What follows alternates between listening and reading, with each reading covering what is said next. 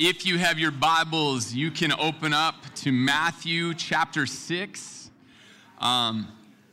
We're in the Sermon on the Mount. If you're just joining us, which spans Matthew 5 through Matthew 7, we're just jumping into 6, verse 1 today. We just wrapped up the 6 illustrations given by Jesus about this whole person righteousness. And now as we move into chapter 6, we're continuing with this whole person righteousness. And specifically today, we're looking at how this is lived out in our personal religious activities, right? In our righteous practices before the Lord. So we're continuing to connect back to 5:17 when Jesus said that he hasn't come to abolish the law or the prophets, no, he's come to fulfill them. And then in 5:20, he says that in order to be a part of his kingdom, you have to have a righteousness that exceeds that of the scribes and the Pharisees, right? It is a greater righteousness than even that, much greater. It's not simply doing right actions, but it's a heart that is aimed with this laser-like focus, this devotion to God that is behind, that is in those actions. Following Jesus is not just behavior modification with a heart that's disconnected. And Jesus points out the hypocrisy of the religious leaders of his day. And I think it's a hypocrisy that churchgoers today struggle with, at least at times, that we would live these righteous lives to please other people, to get noticed by other people, to get the praise of other people, rather than to please God. And as we go through this passage, you'll notice that these 3 examples that Jesus gives here of this, right in the middle is the Lord's Prayer. And we're all familiar with the Lord's Prayer. Maybe it's the most familiar part of Scripture to people inside the church and outside the church. It's so good that we're actually saving the Lord's Prayer for next week. As we were wrestling through this text, we're like, man, we can't. It needs its own sermon. So next week we'll go there as well. I'll read it today as these examples sandwich the Lord's Prayer, but we'll get into that next week. Here's our truth statement. Jesus teaches that whole person righteousness requires true Godward devotion, not the hypocrisy of seeking people's praise. Right? This whole person righteousness, it has this Godward devotion, like I said, this laser-like focus aimed at worshiping God, at being devoted to God, treasuring him above all else, not the hypocrisy of seeking people's praise. So here we are in 6:1, and I know that there's a chapter break from 5 to 6, but Jesus didn't take an intermission here, okay? So 5:48, it ends, you therefore must be perfect as your heavenly Father is perfect, but it really just flows right into 6:1, and that's where we'll begin. Beware of practicing your righteousness before other people in order to be seen by them, for then you will have no reward from your Father who is in heaven. Doing righteous acts to be noticed and praised by people is not the way of God's people. He tells the audience, beware. There is a trap in religious living, and it's doing religious things. It's practicing your righteousness to be seen, to get noticed by others. Right? We all want people to think highly of us. Probably we want people to think of us a little better than we actually are even.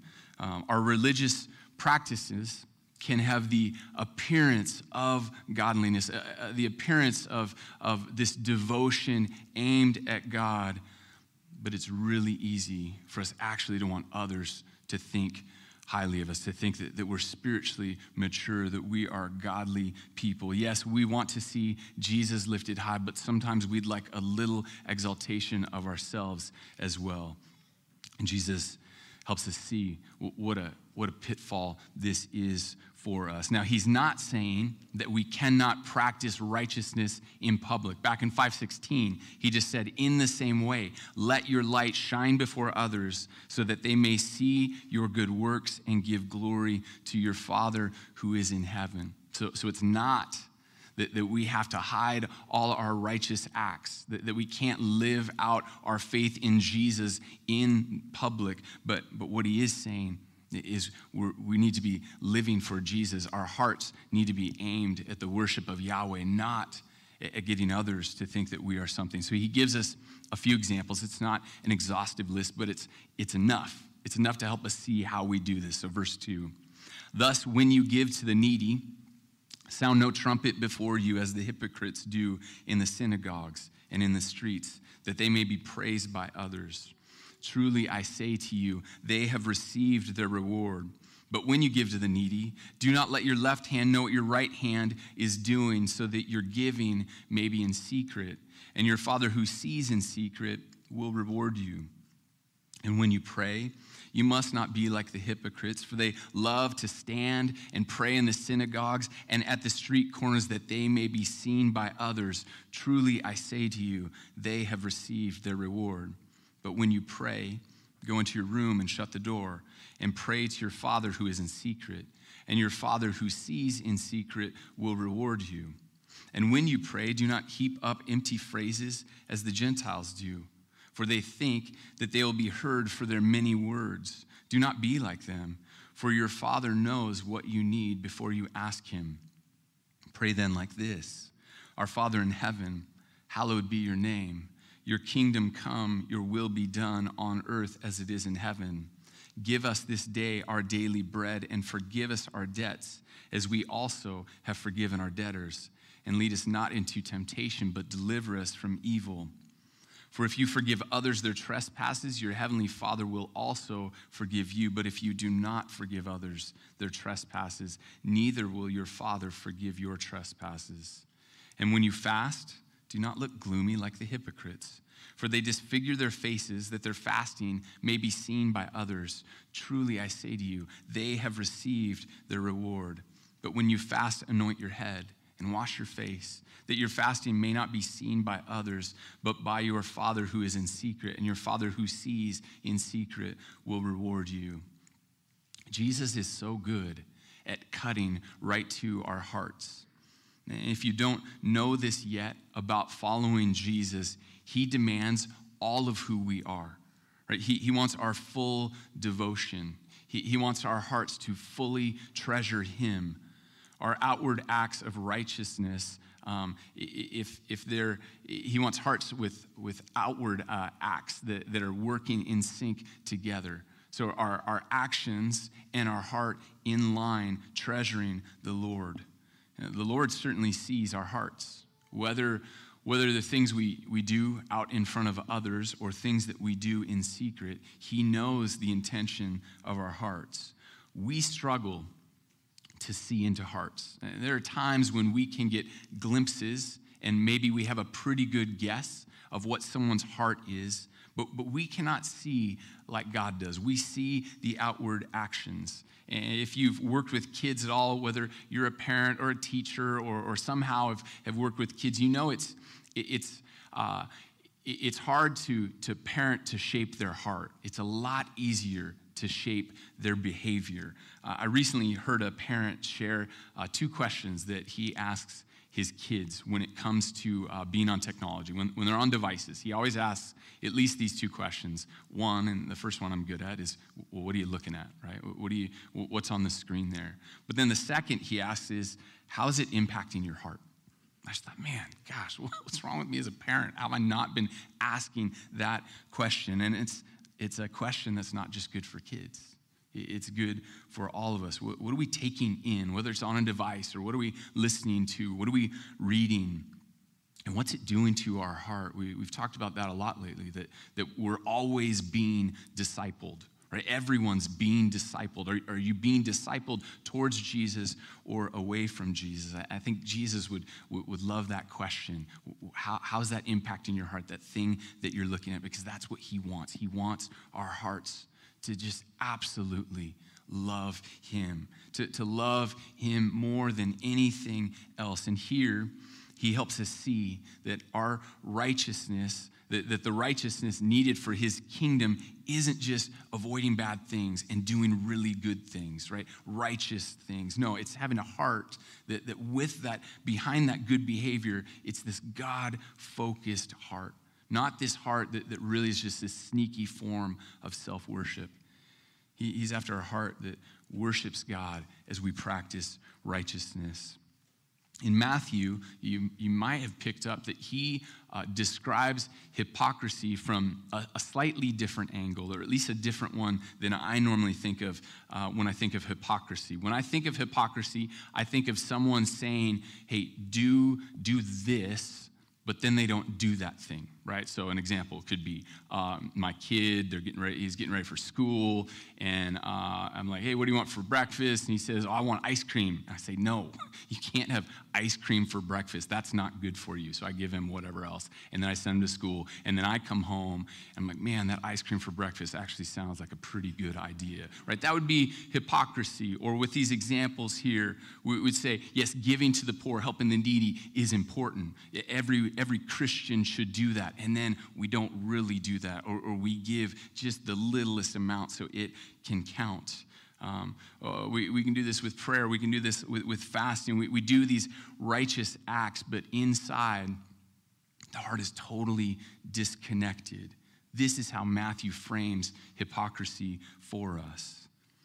You'll notice when Jesus speaks about these three practices, these disciplines, each time he says, when you, right? He says, when you give, when you pray, when you fast. There's an assumption here that citizens of God's kingdom do these things, right? This is a regular part of what they do. So he's not teaching us here to give, to pray, to fast. He's assuming we do that. He's teaching us here to do it with a heart that is in line with that outward act, that we would actually live out inside and outside this worship of the Lord. So when it comes to giving to the poor, obviously when Jesus is speaking, there were not government programs aimed at helping the poor.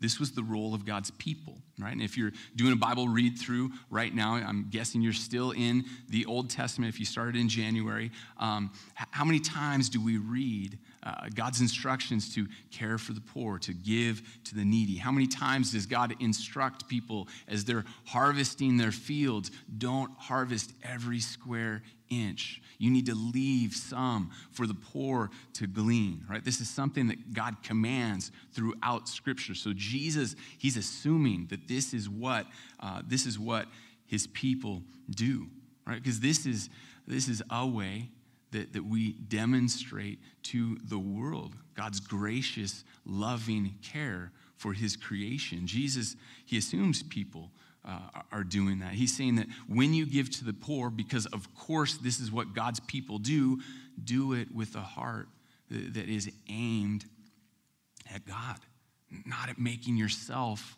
look good, not at making yourself look godly.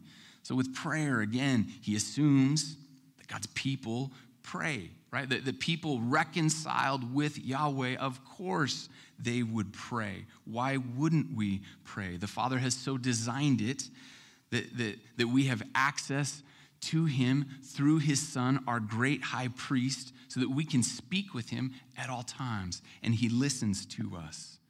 God loves it when we come to him in prayer. He wants us to come and talk with him. He wants us to come, and as we pray, he shapes us. He molds us into more and more into the image of his Son. And when we pray, he responds to us. Right? It's not like shooting off an email to some company and then you get this auto response. No, God hears us and he responds to us. God loves it when his people pray to him. So my guess is probably all of us are on board with giving and prayer. We know, yes, that's something we need to do. We're trying to do that. Maybe we are doing that. But I wonder if the same is true with fasting. I'm sure biblically, when we think of fasting, we think of giving up food and perhaps water for a period of time in order to seek the Lord. And you've probably heard of other types of fasts, maybe, that Christians do at different times. For some people, maybe they're giving up coffee for a time. They realize they're dependent on that to wake up every morning, to have energy to make it through the workday. So they give up coffee for a time. They have a coffee fast. Or imagine fasting from your phone, right? For some of you, that would be like, how in the world could I ever do that? Or maybe fasting from the news would be really hard for you. But you give up something, and normally, again, in Scripture, we see it be water and food for a time in order to remember that no, what we're really dependent on is the Lord. I'm sure you're familiar in Scripture where it says, man doesn't live on bread alone, but on every word of God. But we're so good at giving extraordinary value to created things. We're good at thinking that what we really depend on, what we really need are the things of this world rather than God. And fasting reminds us that these things that we run to, whether it's food or coffee or checking your bank account, whatever it is, these are limited. These are temporary. We're not dependent on those in eternity. It's the Lord that we need. So I'm going to blitz through just some reasons in Scripture that we see to fast. At first, fasting and humbling yourself before the Lord, they're nearly equivalent terms. We see that. I found some examples in the Psalms and in Isaiah. We see fasting go along with confession of sin. Nehemiah, he assembles the people with fasting and in sackcloth, and they stood and they confessed their sins. Or maybe you think of Jonah. Jonah goes, he preaches to Nineveh, and the people repented and they proclaimed a fast. But as much as confession and fasting are paired together, prayer and fasting, I think, are paired together even more. Jehoshaphat, he saw the armies encroaching, and he set himself to seek the Lord, and he proclaimed a fast throughout all of Judah. Queen Esther, you remember, she was going to go before the king without being invited to, which is risking her life. And she had Mordecai gathered the Jews together to pray and fast. Ezra proclaimed a fast before he brought the exiles back to Jerusalem. Jesus, in his public ministry, right before his public ministry, he fasted. The early church, before they sent out Paul and Barnabas on the first missionary journey, the church fasted together and prayed. So let's connect this back to the Beatitudes, right? When it says, blessed are those who hunger and thirst for righteousness, for they will be satisfied. It is so gracious of God to give us this hunger every day, right? At least 3 times a day. Or if you're a snacker like me, more times a day, you feel this sensation of being hungry. You want food, right? You want something. We realize that we need something from outside ourselves to sustain us, to give us what we need to get through the day. And God's given us this physical hunger to remind us of the spiritual reality, right? The real hunger that we actually need, this hunger for God, to know him, to be sustained by him, to be strengthened by him. Right, this is our greatest need, that we would know Jesus as our Lord and Savior. So we hunger, Jesus says, we hunger and thirst for this righteousness. We hunger and thirst for God as badly as we want food or drink sometimes. Even more desperately, we need the Lord to be the very center of our lives. Now remember, fasting is not like this formula that when I do this, then I'll get stuff from God. Right? Fasting it's a reminder of how limited what we think we're dependent on, and obviously we really are dependent on food and water, but this is temporary. What we think we're dependent on is limited, and what we're truly dependent on, the Lord, is unlimited. I know that growing up in my church, I didn't hear much about fasting, and maybe that's the case for you in the churches that you've been in. In my walk with Jesus, it's sporadically been a part of what I do in following him. There have been seasons where I fasted somewhat regularly. There have been more seasons and longer seasons where I have not fasted. Over the last couple of years, I've actually had a partner that we fast and pray together, and for a long time, we were great. Almost every other week, we were fasting and praying together. We would choose a prayer focus, like missions, or we'd pray for households in our church. We'd pray for our community, whatever it is. And we would pray. We'd fast together, and it was great. COVID has kind of killed that for us. We've really struggled to do that. But back to the main point here of what Jesus is teaching, right? He's assuming that fasting happens among his people. But his main point is that in all these things, giving, praying, fasting, that whole person righteousness is not just the outward action, but it's a heart that is just aimed at God. It's this Godward devotion, right? He's the one that we long to please. He is the opinion that we care about. But we care so much about what other people think. We care so much about what others think of us, how they value us, their opinion of us, even though God is the one to be praised. We're self-centered, though. Right? We want recognition. We wouldn't say it this way, but we want glory. And maybe for some of you, it's people-pleasing. Maybe you don't care at all about pleasing people, but you want people to respect you. You want them to think highly of you. So instead of giving to the poor because God is generous and benevolent, you sound the trumpet, like he says in verse 2, like the hypocrites, right? They sound the trumpet, as the hypocrites do in the synagogues and in the streets, that they may be praised by others. You like it when people notice what a giver you are, how generous you are, that you support this ministry and you're supporting those missionaries, right? Or you're helping get kids to camp. You want people to see that you are generous. Or in verse 5, when you pray, right, you stand up. You pray like the hypocrites that says they love to stand and pray in the synagogues and at the street corners that others may see them. But maybe it's not just in your prayers, right? Maybe it's in Bible study or a class or community group. You're always sure to slip in, like some of those things that you learn, some of those Bible knowledge tidbits that you have. Or maybe you're the opposite of that, right? Maybe you don't say anything, because you don't want anyone to realize that you really don't read your Bible that much, or you feel like you just don't really know much. So you don't say anything at all. You don't ask questions. You don't share thoughts because you don't want people to think less of you.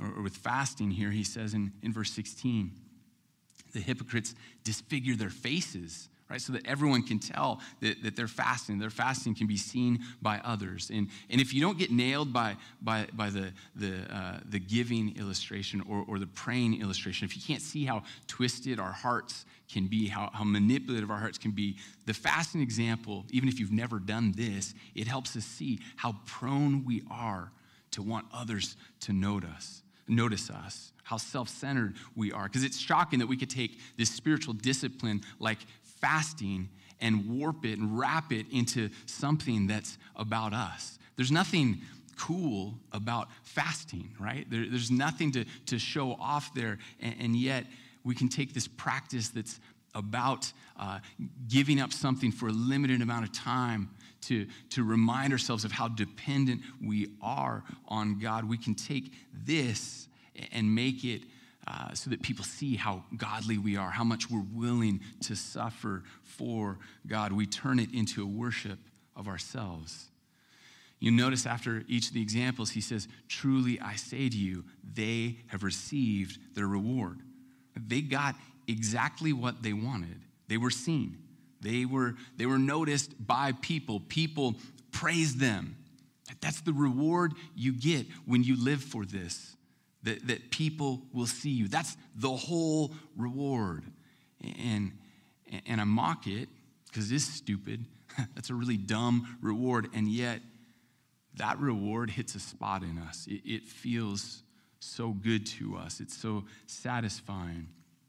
And Jesus, by showing us that that's the reward, is really showing us how dumb it is. The reward is that you fooled people into thinking that you are righteous, that you're more righteous than you are. And yet it's an easy trap for us to fall into.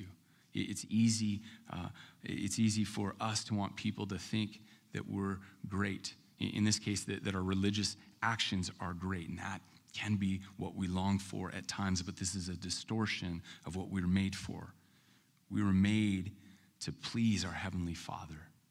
We were made to hear the words someday, "Well done, good and faithful servant." Are we most concerned with God's honor? Are we most concerned with God's glory? That's a real reward.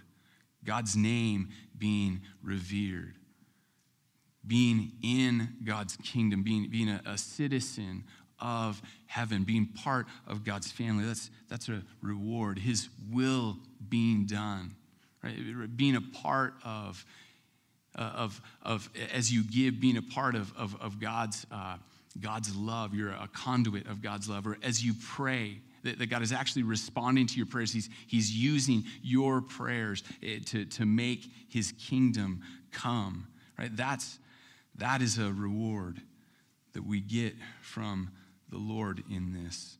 We don't do it to be seen.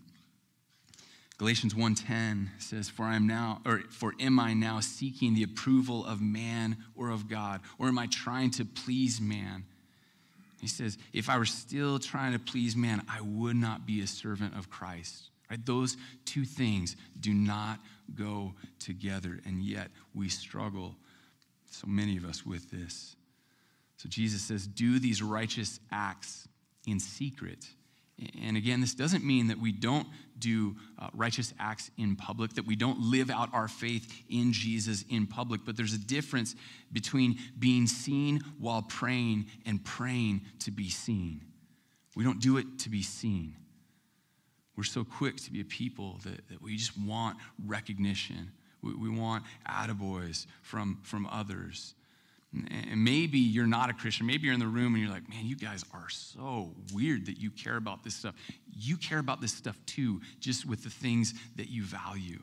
Right? If you don't know the Lord, you don't care about this, but you do want people to think that you're nice. Maybe at work you want people to think that you're really, really skilled, that you're really gifted, that you're a hard worker, or whatever it is, fill in the blank. Like you want this too. We long for people to praise us. But look at what he says in verse 3. He says, when you give to the needy, do not let your left hand know what your right hand is doing, so that your giving may be in secret, and your Father who sees in secret will reward you. Right? He's getting at something really important here. That even if we keep our actions secret from others, ensuring that no other person can see what we have done, right? They don't know that you gave money for that missions trip to happen, or that you supported that kid to get to summer camp. But we need our left hand to not know what our right hand is doing. Now, obviously, that's impossible. But what he's getting at is that we're capable. Even when no one else sees, we're capable of praising ourselves, of telling ourselves, man, that was really awesome that you did that, Greg. That was so sacrificial of you to do that. Man, you are so godly. We get caught up in ourselves. Anything good that we have, it's because God has given it to us. It is not about you. It's about God. This whole person righteousness, as we've seen in the sermon throughout, and we'll see more and more, it's about this singular devotion to God, that God's name would be hallowed, that God is what we would treasure above everything else. But there's this trap that Jesus warns us about today, that we live instead for the praise of people, not of God. In what ways do you do that?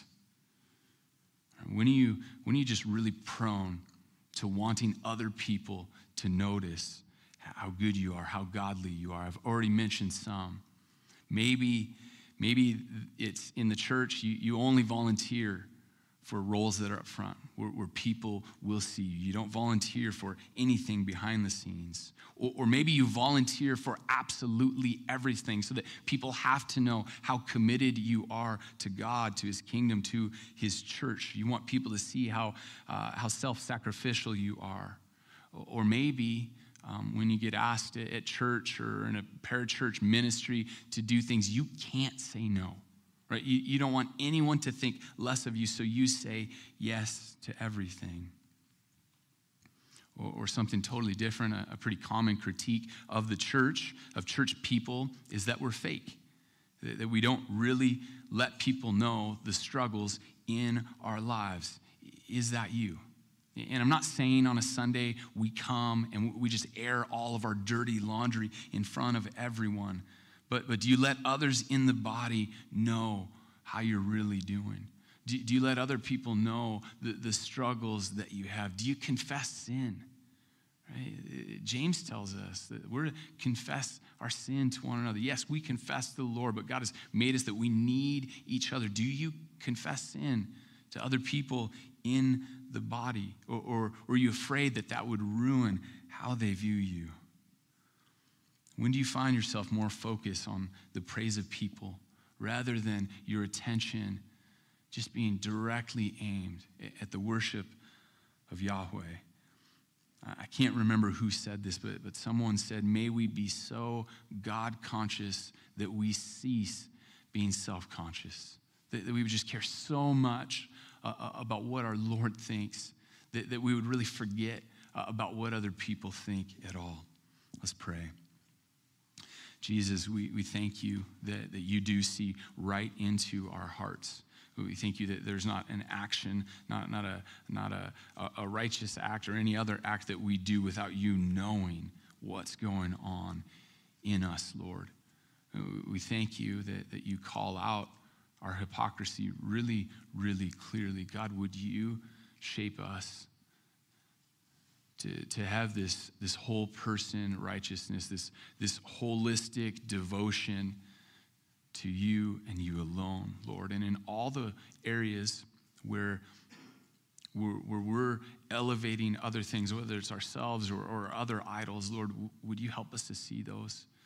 God, would you show us how short everything falls compared to you, Lord? God, would we be a people that live for you? Would we be a people that will one day hear you say, well done, good and faithful servant? It's in your name we pray. Amen.